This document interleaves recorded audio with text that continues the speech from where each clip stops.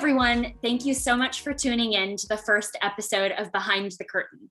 I'm your host, Anna Nordmo, and I am so excited and honored to be interviewing my first guest, Aaron Dworkin. I came to meet him when he was dean of my undergraduate school at the University of Michigan School of Music, Theater, and Dance, which is actually where he graduated too, with both a bachelor's and master's in violin. He is known most for being the founder of the Sphinx organization, whose mission is to transform lives through the power of diversity in the arts. The Sphinx organization is an internationally recognized organization and one of its kind to address racial inequality gaps in classical music. Aaron Dworkin is currently Professor of Arts Leadership and Entrepreneurship at the School of Music, Theater, and Dance at the University of Michigan, as well as Professor of Entrepreneurial Studies in the Ross Business School. He was named MacArthur Fellow, which is also known as the Genius Grant in 2005, which is something that only about 20 people in the world receive each year. Professor Dworkin was also Obama's first appointment to the National Council of the Arts and currently is the judge of many international competitions as well, most notably the Menuhin competition in 2021. He's an author of a book titled The Entrepreneurial Artist. He's written a science fiction novel, a memoir, he's a poet, he's directed 2 films, recorded and produced 2 CDs, and honestly is one of the most impactful professors I've ever had. I'm so excited for him to be on this podcast today, and I wanted to start kind of talking about your story and your background. You have one of the most interesting life journeys of anyone I know. So could you start by just bringing me through your journey when you went through school? I remember when I was in class with you, you had talked a little bit about your experience having decided to drop out and then go back into school. And I thought you could kind of bring me through this whole time span until the point where you decided to start Sphinx. Sure, absolutely. And thanks so much, Anna. It's just great to be on the show with you and excited to be on this inaugural episode. So, I kind of had a little bit of a unique trajectory, but one that I would say was always filled with others who helped empower me on my path, whether that was individuals like teachers, both instrumental teachers and academic teachers, or it was institutions as well that really provided a home and a solace and a place for me to explore, a place for me to fail, and a place ultimately for me to learn and move forward. So to kick things off, I started out life in Monticello, New York, but was immediately given up for adoption. And I was adopted by a white Jewish couple who were scientists, who were neuroscientists, behavioral scientists, who already had a birth son, my older brother, who's now a biogeneticist and cellular biologist. So it was very odd. So growing up, I was literally the black sheep of the family, in that not only was I literally black or biracial and my family that I grew up with was white, but also they were all in the sciences. They tended to be pretty measured and thoughtful. And I was definitely more, kind of artistic clearly from the get-go and prone probably to more emotionality, those types of things. And so my mother, my adoptive mother, was an amateur violinist. And she was listening to Milstein's recording of the Unaccompanied Bach and really became re-inspired when I was around 5 years old. She was playing more. I really gravitated to it. And so I started when I was 5. And I was very lucky to have phenomenal teaching. My first teacher was Vladimir Grafman, one of the great Russian teachers, brought the Russian school over and ended up teaching those like Gingold, who taught Joshua Bell and many of our other major soloists. So I was able to kind of engage with the violin at a very early age in kind of an all-encompassing way. Started out in New York when I was 10 years old, moved to Hershey, Pennsylvania. Very interesting social change from literally Midtown Manhattan to a town at the time that was one black family in my school and me, big afro playing the violin. So it was certainly character building. I was not, really accepted very well. And ostracized quite a bit and had some tough times, and also really kind of began rebelling. Now, the interesting thing, just to hop forward a little bit to give you context, is when I was 31, I ended up being reunited with my birth family, my birth father, who's Black Jehovah's Witness, my birth mother, who's white Irish Catholic, who ended up getting back together after they had given me up for adoption, and then ended up having another child who they raised, my full sister. So basically, in the end, I'm a Black, white, Jewish, Irish, Catholic, Jehovah's Witness who grew up with a big afro playing the violin, right? So no big surprise down the road that I ended up having a huge amount of my life somehow wrapped up in issues of diversity in the arts, because it's literally who I am in my DNA. So I was in Hershey, beginning to really have a tough time socially, although musically I was advancing very well. Had my debut at 13 with the Bruch Violin Concerto and the Hershey Symphony. I won the Harrisburg Youth Soloist Competition. I was concertmaster of the Harrisburg Youth Symphony. So I was doing well. I was going down on Saturdays to Peabody Prep, studying with Burl Sinofsky. So I really was excelling on the violin, but socially and at home and rebelling and really pretty rough stuff. And so then I ended up with this opportunity to kind of really, I was going to have to leave home one way or another. Things kind of weren't working out and things could be really bad, or I could go to the Interlochen Arts Academy. So this gets to that whole thing about people or institutions, right? Teachers like Vladimir Grafman, institutions like Interlochen. So I ended up going to Interlochen, to the academy, year-round, preparatory boarding school academy for my junior and senior year of high school. And I credit Interlochen with saving my life. Some of my friends to this day are my friends from Interlochen. And it was just a very profound experience that was very moving. From there, started out at Penn State, then ended up taking 4 years off where I got a lot of real world work experience, which I didn't realize at the time would be helpful later on, got nonprofit, for-profit experience. And then at the end of those 4 years, just wanted to get back to my music, to my violin, had kind of got myself on some footings, especially financial footing, because it was rough during that time, and got back into the University of Michigan on scholarship. And kind of as they will, the rest is history. I came back, but now I was 4 years older than my peer students. So there was a little bit of an odd dynamic there for me. And I literally went into a lesson one day with my teacher, and he said, "Do you want to play music by Black composers?" Keep in mind now, my whole life, I'm now 23, I guess, and, violinist, never knew there were any Black classical composers. No one ever mentioned it, never even dawned on me that it could be a possibility. And so I kind of was a little bit put off, and he starts pulling these volumes of works off his shelves. William Grant Still, Roque Cordero, Joseph Boulon St. George, right? All of these incredible composers throughout history. And it opened up my kind of mind and world to this music. And so I started thinking about that, started thinking about how I'd go to orchestra concerts and not see anyone on stage or in the audience who looked like me. And started thinking, well, my whole life has been kind of embedded in classical music and in the violin. How is this possible? And then my thought processes are always, well, what can I do about it? And so that led to initially this idea of, what if there was a competition for students like me, and we could come together, play music by composers of color, and gain the resources, scholarships, access to the top summer music programs, things like that, because I'd been accepted to Aspen but couldn't go because I didn't get enough of a scholarship, right? My life had been filled with opportunities that couldn't be accessed because of a lack of financial resources. And so that led to me, while still an undergraduate student, founding the Sphinx organization.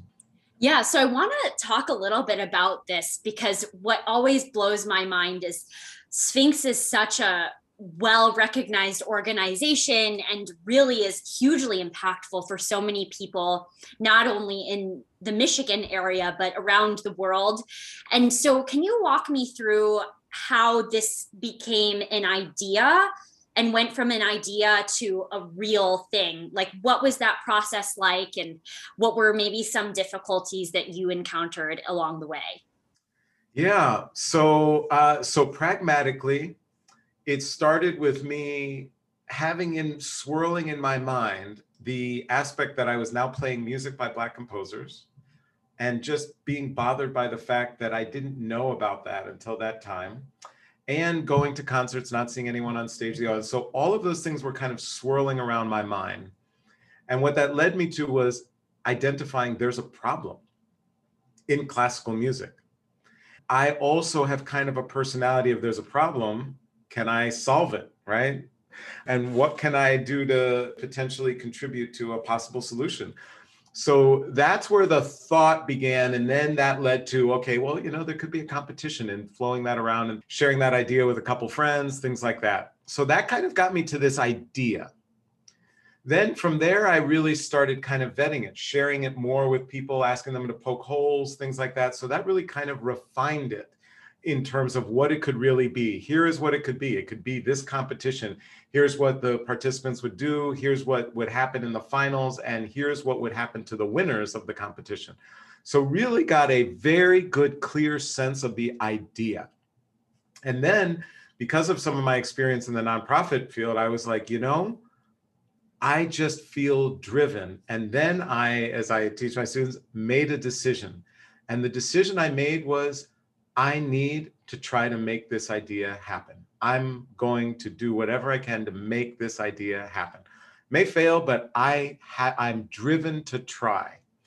And with that decision, so that's why I say ideation, then decision-making to say, I'm going to do it, and then the actual process of building. So at that point, then I'm like, okay, if I'm going to do this, it has to be an organization. I have to be an organization with 501c3 because we have to be able to raise money. Can't raise money if we're not a 501c3 for the most part, unless you have a fiscal agent, you're not going to raise much money that way. And so I went about, okay, to be an organization, what do I have to do? I've got to file my papers, got to build a board, do all of that. So I went about building a board of directors, filing all of the paperwork, becoming an organization, and then laying out those core materials for what the organization would be. In these days, that means website and all those things. Actually, back then, not to date myself, but it was not, I didn't have a computer. I'd have to go to the computer lab on campus and use up some of my credits to print pages out, things like that. And so then went about developing the materials and then thinking who would potentially be interested in supporting it. And then most important, reaching out to people to be partners. So we could have institutional partners for the competition, not the least of which was the University of Michigan itself to serve as a partner. So I want to talk about that a little bit too, because I think something that you do so well and something that a lot of music students and people in the arts often don't realize the importance of is advocating for yourself and reaching out to other people to garner their support. I know in the class that I took, you had told a story about how you were at a point in your life where you actually wrote personal letters to a lot of people and got attention from Robin Williams, which is really awesome. And I just wanted you to kind of talk a little bit about that too, and your process in getting support from other people to bring your idea to life. Well, absolutely. I mean, nothing that I did, nothing any successful entrepreneur does, they do by themselves, right? And so I am able to stand on the shoulders of those who came before me and did work, and of course, all of those who helped in that process. So one of the first things I encourage people to do is to ask. You've got to ask. I ask a lot, which means you're going to get a lot of rejections, means you're going to get a lot of people say no. Sometimes they do it kindly and sometimes they do it not so kindly. So I'm used to that. And this is why I think the decision making is so important. Because if I didn't make a clear decision for myself, I need to do this. Those rejections and all of that whole process and hard work, lots of hard work, wouldn't be possible. So that's why I think it's so important to make that decision. Now, once you make that decision, you've got to ask. And even if you think it's someone who you might not be able to reach. So I reached out to, and this was related pre-Sphinx, to a homeless organization project that I've been working on during those 4 years that I had off. I reached out to Whoopi Goldberg, to Billy Crystal, and to Robin Williams because they had been supportive of homeless issues. And of course, wasn't necessarily expecting a response, got a lot of rejections. But then one day, Robin Williams' wife at the time, Marsha Williams, called. And so those are the types of things that happen, but you have to ask. You have to put yourself into the situations where serendipity can happen in your life. And so I think if you're going to be a successful entrepreneur, it's not always going to pan out. So therefore, you have to have a regular practice of inviting serendipity into your life. And that means going to places, engaging with people, asking on a constant, consistent basis. And then what you'll find is even if there's positive feedback or responses, 5% of the time, it could be transformative for your life. And in the case for me, that engagement with Robin Williams and his wife, Marcia, at the time was truly transformative for my life. Wow. Yeah, that's so powerful. And something I love about your story, and as we see how things have played out for you, there's this phrase that people always say, it's not about who you know, but about who knows you. And kind of along these same lines, you got to meet the Obamas. You were appointed by President Barack Obama to be on the National Council for the Arts. And so can you tell us about how you got into that position, how you were someone that Obama knew would be a great person for that job? Yeah, so and I just chuckle a little how President Obama knew I'd be a great person for the job. I just would never, I never want to assume anything about how someone as brilliant as him thinks. But what I can absolutely share is what I did, because these types of things, at least for me in my life, they don't just happen. I have to be in a constant state of activity, of work in some way, shape, or form to help make things happen. So the way that happened, and the way I would describe it, is getting on his radar screen. And then how he makes decisions, and of course his advise with his close advisors and so on and so forth, are all very involved processes. But in terms of getting on the radar screen, which I'm sure was not prior to all of that, was because it wasn't like I had any political connections or anything like that, is that he was running for office, and I saw that he had developed an arts policy committee, the first major presidential candidate to have an arts policy committee. I'm like, oh my gosh, that's amazing. And I wanted to be on that committee, right? For two reasons. One, I felt I could be of help. I felt like I could bring value. And also because I wanted to be connected and to help and be a part of this extraordinary network. And for my perspective, the most historic, presidential campaign in my lifetime, and maybe even the history of the country. And so I did research on what the committee was and who was on the committee. I didn't know anyone on the committee. I couldn't just reach out. So I reached out to the most important people I knew. So one of the people I knew led one of our service organizations for arts in the country. And I reached out and they said, well, I know someone who's coordinating the committee. They put me in touch with that person. I reached out to that person and literally just said in an email, I think I could be very helpful and of value to this committee. Here's all my background. Here's my bio, paperwork, resume, CV. And that person said, oh, it really does seem like you are. Let me run this up the chain. They ran it up the chain. And the committee, and especially the chairs of the committee, thought that that was good. And they invited me to be part of the committee.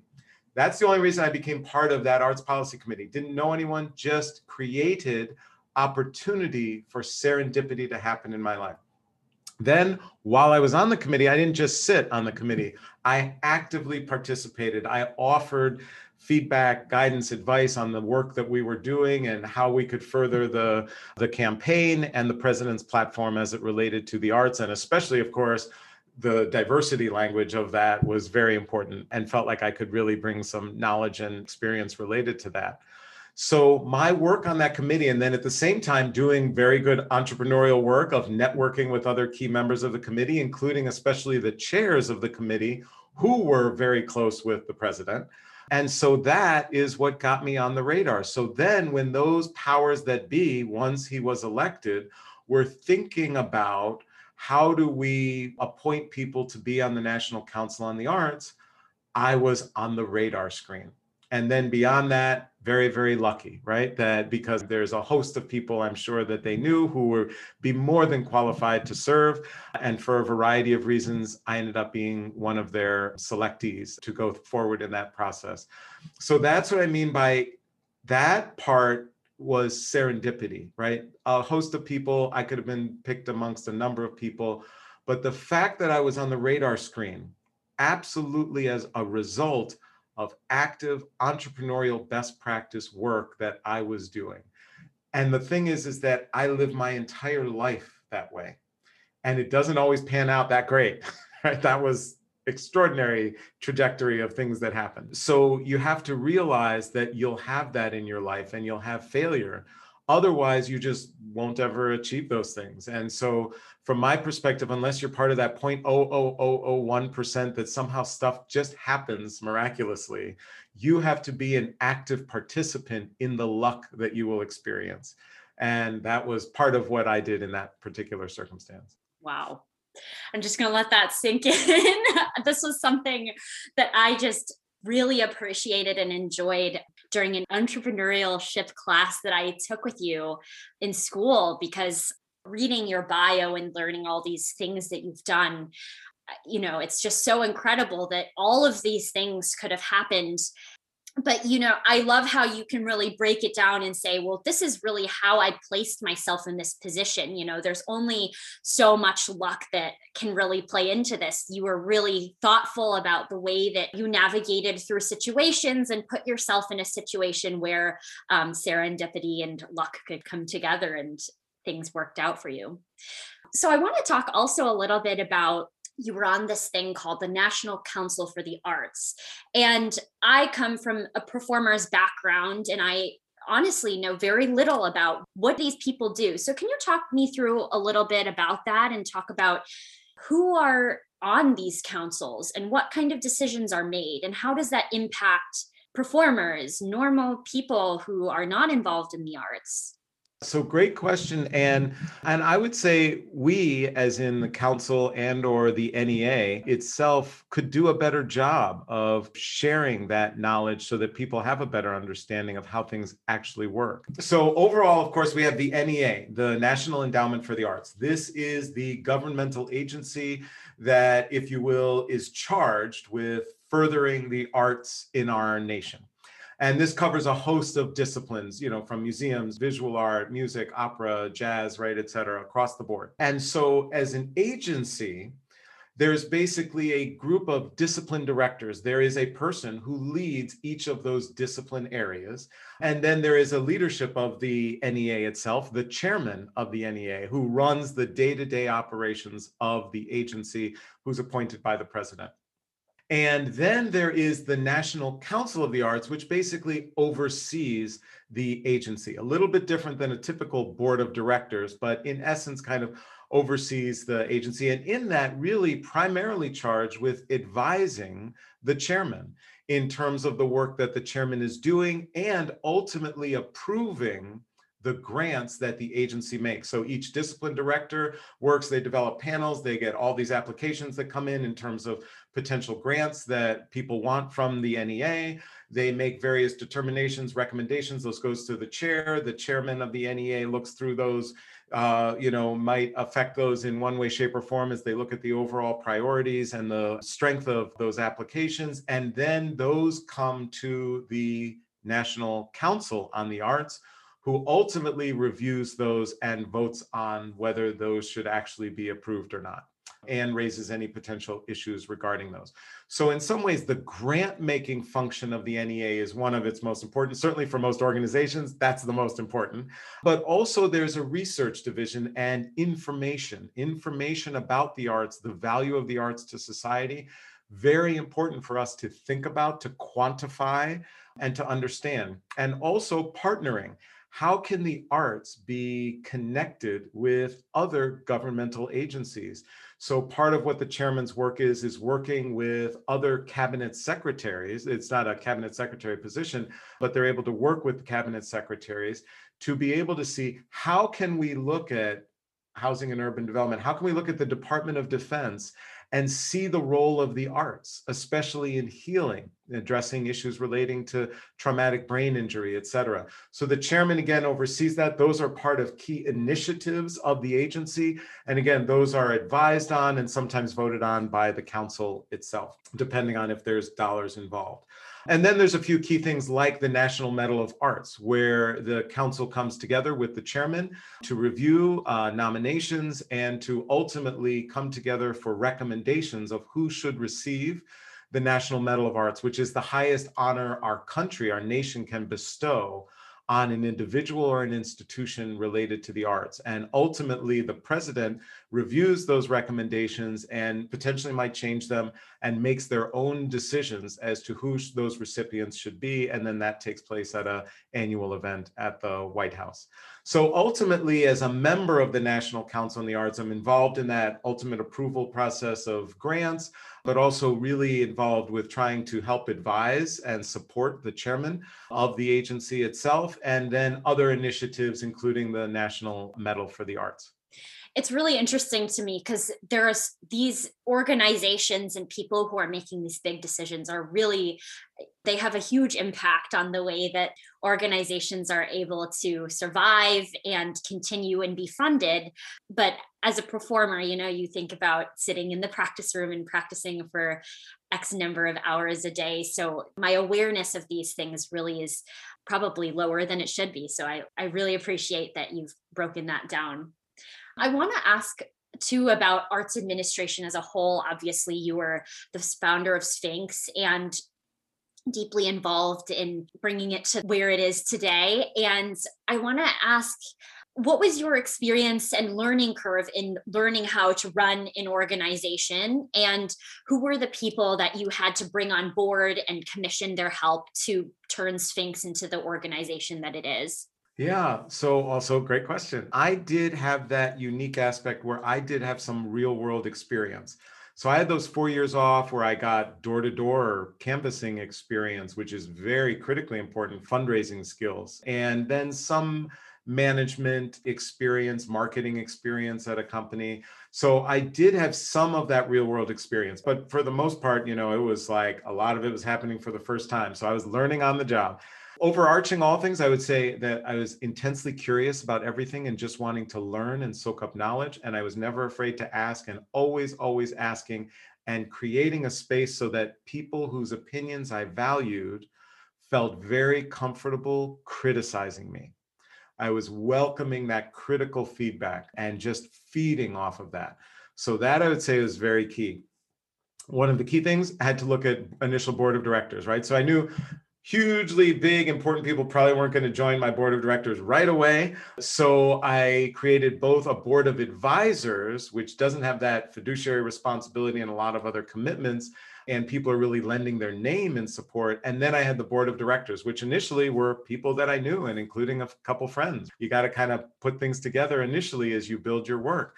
But the board of advisors, I was able to have, a couple professors and key people who I knew in the field, just knew, and where they were willing to lend their names.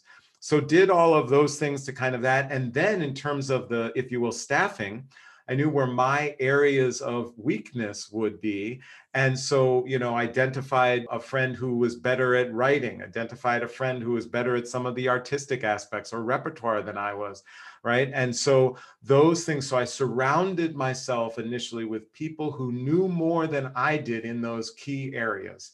And that, of course, was just a critically important part of that process. So surrounding yourself with people who are smarter than you and definitely better than you are at the areas where you're not as good, and getting key people for your board of directors who will really, especially early on, do some significant work, and people on your board of advisors so you can really have a sense of credibility moving forward, and then institutional partners so that you can also have credibility and some sense of a kind of support structure that's surrounding your effort and your initiative. And I know you have your own show, Arts Engines, which is really awesome. And you talk with these great arts leaders who really are powering the arts world, and as you call them, arts engines, which I love. Would you say out of the people that you talk to and the leaders, do they typically come from performance backgrounds? Because I know that you had studied violin performance for your undergrad and master's degree, or what kind of backgrounds do you typically see in the arts administration field? Yeah, so great question. And I would say the vast majority absolutely had some kind of their own artistic practice. And for the most part, then came through and went initially to college or conservatory focused on that instrument, but then at some point began to make a transition to a more administrative capacity. I would say that while that is historically been the case, that I think is beginning to shift, and we're beginning to see people who, while they have some artistic output, actually initially go to college or university specifically already thinking, I want to be in arts administration. So I think that's going to happen more and more. And this track of having been even a professional artist and then making the transition, I think will lessen more and more over time. When people are in school, University of Michigan, where we both attended, they've added this minor degree and for arts administration, and these degree programs are popping up around the country. So as a student, when you're thinking about career trajectory and what you want to do with your life, how would you say an arts administration career path differs from both a performance career path and from maybe like a corporate career path? Because I know for myself, at least, when I was thinking about what I want to do, and still when I think about this, I think, a normal job, you wake up in the morning, you go to work, you come home, and that's your day. Whereas a performer, you have a totally flexible schedule, but you can be playing gigs until 11 p.m. at night. You have to work weekends. To me, arts administration seems like a happy medium between the two, where you have a semi-normal schedule, but you're also getting to see amazing performances and be involved in great projects. So what has your experience been with this kind of lifestyle?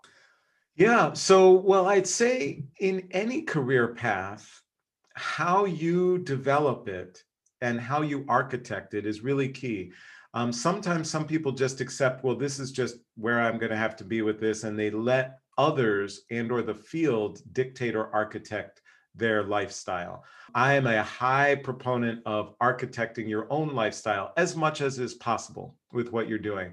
So in performing, I think there's drastically different ones, right? You have people who go into orchestral field in performance and who are stationed in one place, really aren't going out on the road at all, unless the orchestra may do a tour once a year or once every couple of years, versus a chamber musician or soloist who might be on the road 40 weeks out of the year. So I think that really depends. And you could even have a chamber group that, because of the nature of what they do, are really situated in one particular town or not.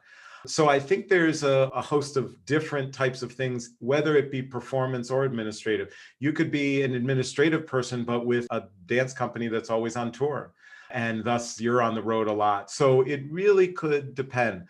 I would say, obviously, for the most part, administrative roles tend to be more stationary geographically. And then depending on the area that you work in, you could have, wild hours. You could have kind of a 9 to 5-ish, maybe if you're in marketing, but development, often evening dinners and events that you're going to and engaging with donors at. So evenings and weekends can be very significant in development and certainly in leadership, because you're a big part of what you're doing is fundraising and development.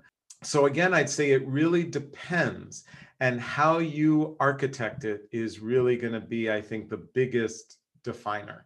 And along these same lines, when I think about the changes that we've seen in this past year with the pandemic, how does this scene look different from when it did maybe 2 years ago? So what does this lifestyle look like? How have arts organizations had to change to adjust for there being a global pandemic?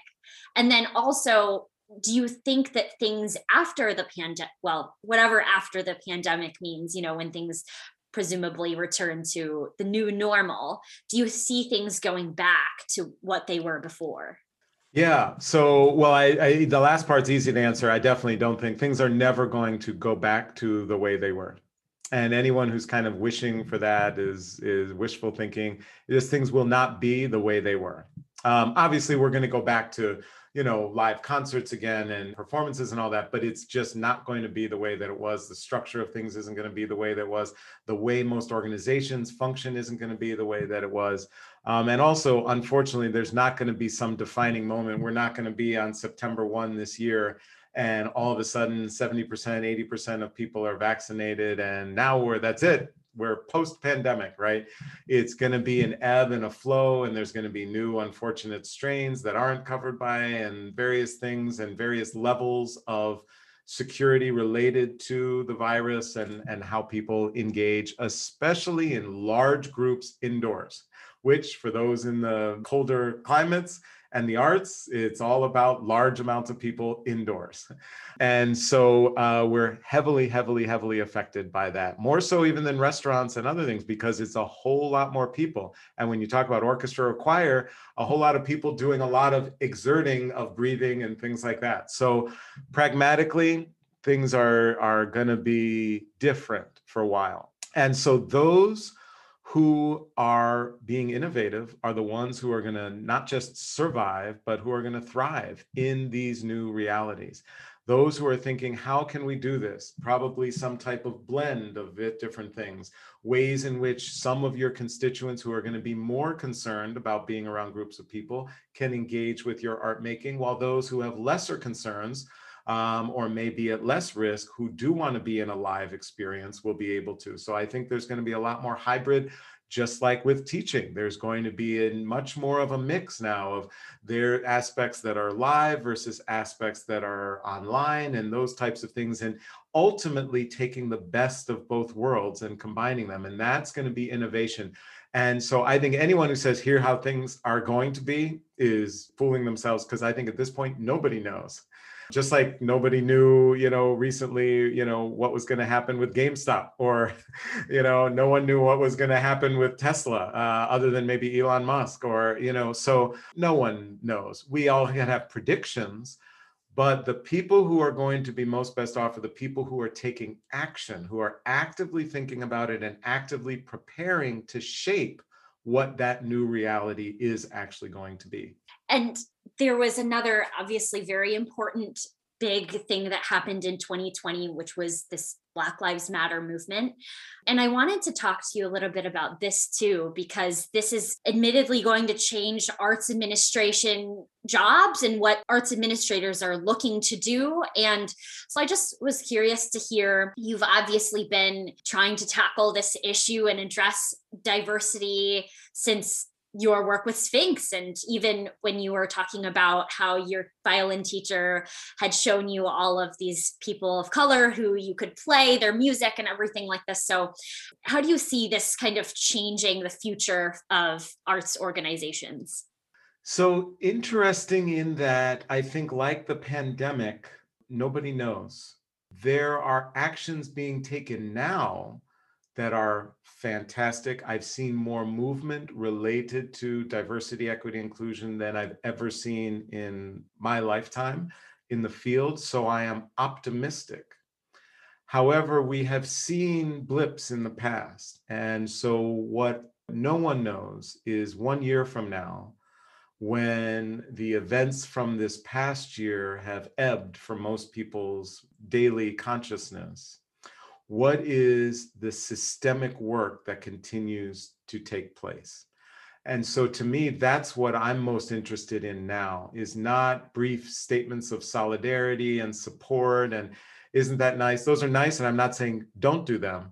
But what's important is what's actually happening behind them. What's happening systemically at these organizations? What's happening systemically at foundations and corporations and funders of the arts, as far as who they're funding, and what's happening on the side of arts organizations, especially large ones, in terms of who they're employing and or who they're engaging as artists. And what are they doing to change that systemically, not just for this month? That's what I'm really interested in. And I would say the jury is out and will be out until a couple of years from now. We can see whether there really is and has been systemic change or not. I love that you're kind of cautiously optimistic about the future. I'm really hoping also that things really kind of move in a positive direction and stay that way. And so for people who are listening who aren't a part of the arts world, what do you think that normal people can do to support this positive shift to a more diverse and more inclusive arts world? Yeah, so I'd say first is action. So whether if you're in a position of authority and power and influence to actually make decisions and to bring about change that is systemic and not just a temporary initiative. So I would say that. And then if you are not necessarily in a position of authority, but to bring these issues and to bring pressure to those who are in those positions of decision making about the importance of it and the importance of making systemic decisions, not just kind of one-off initiative type of decisions. And the last thing I would say is the whole, task forces and all of that. Big organizations, they always need to put forth a task force and a thinking group and, all of these things. And let's get thought leaders and thought partners together and do all these things. And I don't mean to belittle those processes, because we should be sensible about the changes that we're making, but also not to diminish the work that we do. But most of this DE&I work that we need to do in the arts is not rocket science. It's very basic, it's very simple, and it's just the decision of whether people want to do it or not. For example, in orchestra, where less than 1% of the works they have been performing are by composers of color, they can just say that now and from here on forward, 20% of all of the works that we perform are going to be by composers of color, period. It takes 5 minutes to make that decision by the executive director and the artistic director, maybe an artist committee, players committee. Decision done. And then they follow. The music exists. The orchestras can play the music. And surely they have programming people who can think of really interesting ways to program those works. So boom, done. Every single orchestra in the country could do that today, so that beginning tomorrow, instead of, which is what the reality is, less than 1% of all of the works played by all American orchestras are by any composer of color. Literally tomorrow, 20% of the works performed by every American orchestra could be by composers of color. Literally, it could happen. You don't have to put together a working group. You don't have to put together a task force.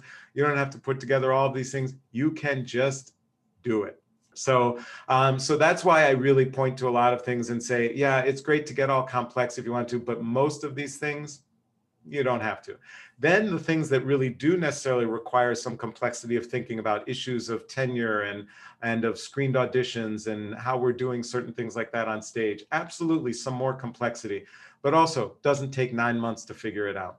You get a few really smart, engaged people in the room who are involved in the constituency that are going to be affected by any of the decisions made, and you give them 30 days and strong incentive, and they'll come up with a solution. And the solution may or may not work, but you'll have a solution that you can try to implement, understanding that because you're being innovative, you might fail, but you'll fail forward and you'll have learned from that failure. And now your next stage of what you decide to do will be far more informed than the orchestra that's just sitting around not doing anything for 9 months.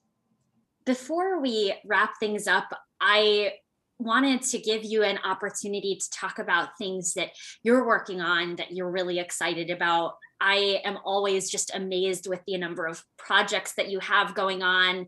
I know you have 2 shows, Arts Engines and Artful Science. And I wanted my audience to know how they can find you either online and support all of the things you're involved with. They can buy your books, your CDs, your movies. Can you talk a little bit about that? Sure, absolutely, absolutely. Well, as they say, for a book, it is everywhere books are sold. So Entrepreneurial Artist, check it out, Amazon, wherever. And obviously, first and foremost, I love my teaching. I love my classes, and awesome students like you, Anna, who just go on to do, incredible things. That is what fulfills me and what I just love so much. And so I'm also very excited that we do have Arts Engines, which you can find at artsengines.org, and you can go and sign up, free to sign up to get the show. Comes out weekly, and of course we're interviewing the leading administrators, the arts engines in our field. And then also Artful Science, which is actually looking at key relevant issues in the STEM field, science, technology, engineering, and math, but looking at them from an arts perspective, from basically a layperson's perspective, right? So I'm not a scientist. So I've got, amazing scientists who come on the show, and I'm like, well, how does this actually work? everyone talks about, I know I'm supposed to wear a mask, but why? What's actually happening? What's the science behind wearing a mask? And tell it to me as a violinist so that I can fully get what you're getting to me with. So it's a wonderful show, a lot of fun. And that's again at artfulscience.org. And you can also sign up, also free. And the show seems to be garnering a lot of attention, and we have a lot of fun with it. So I love how everything kind of comes full circle. You were starting to talk earlier in the podcast about how your parents are neuroscientists and brother is also in the STEM field. So I love how that comes full circle. I wanted to thank you so much for being my first guest. I always learn so much from you, and it's great to just hear how there are things that you've done to bring success to your life that I can apply to my own. And I wanted to thank those of you who have tuned into the first episode. Please follow the podcast if you want to know when future episodes come out, and please tune in next time to hear more inspirational and amazing artistic leaders and join me on my journey behind the curtain. Thanks so much, Anna. It was a joy to be here.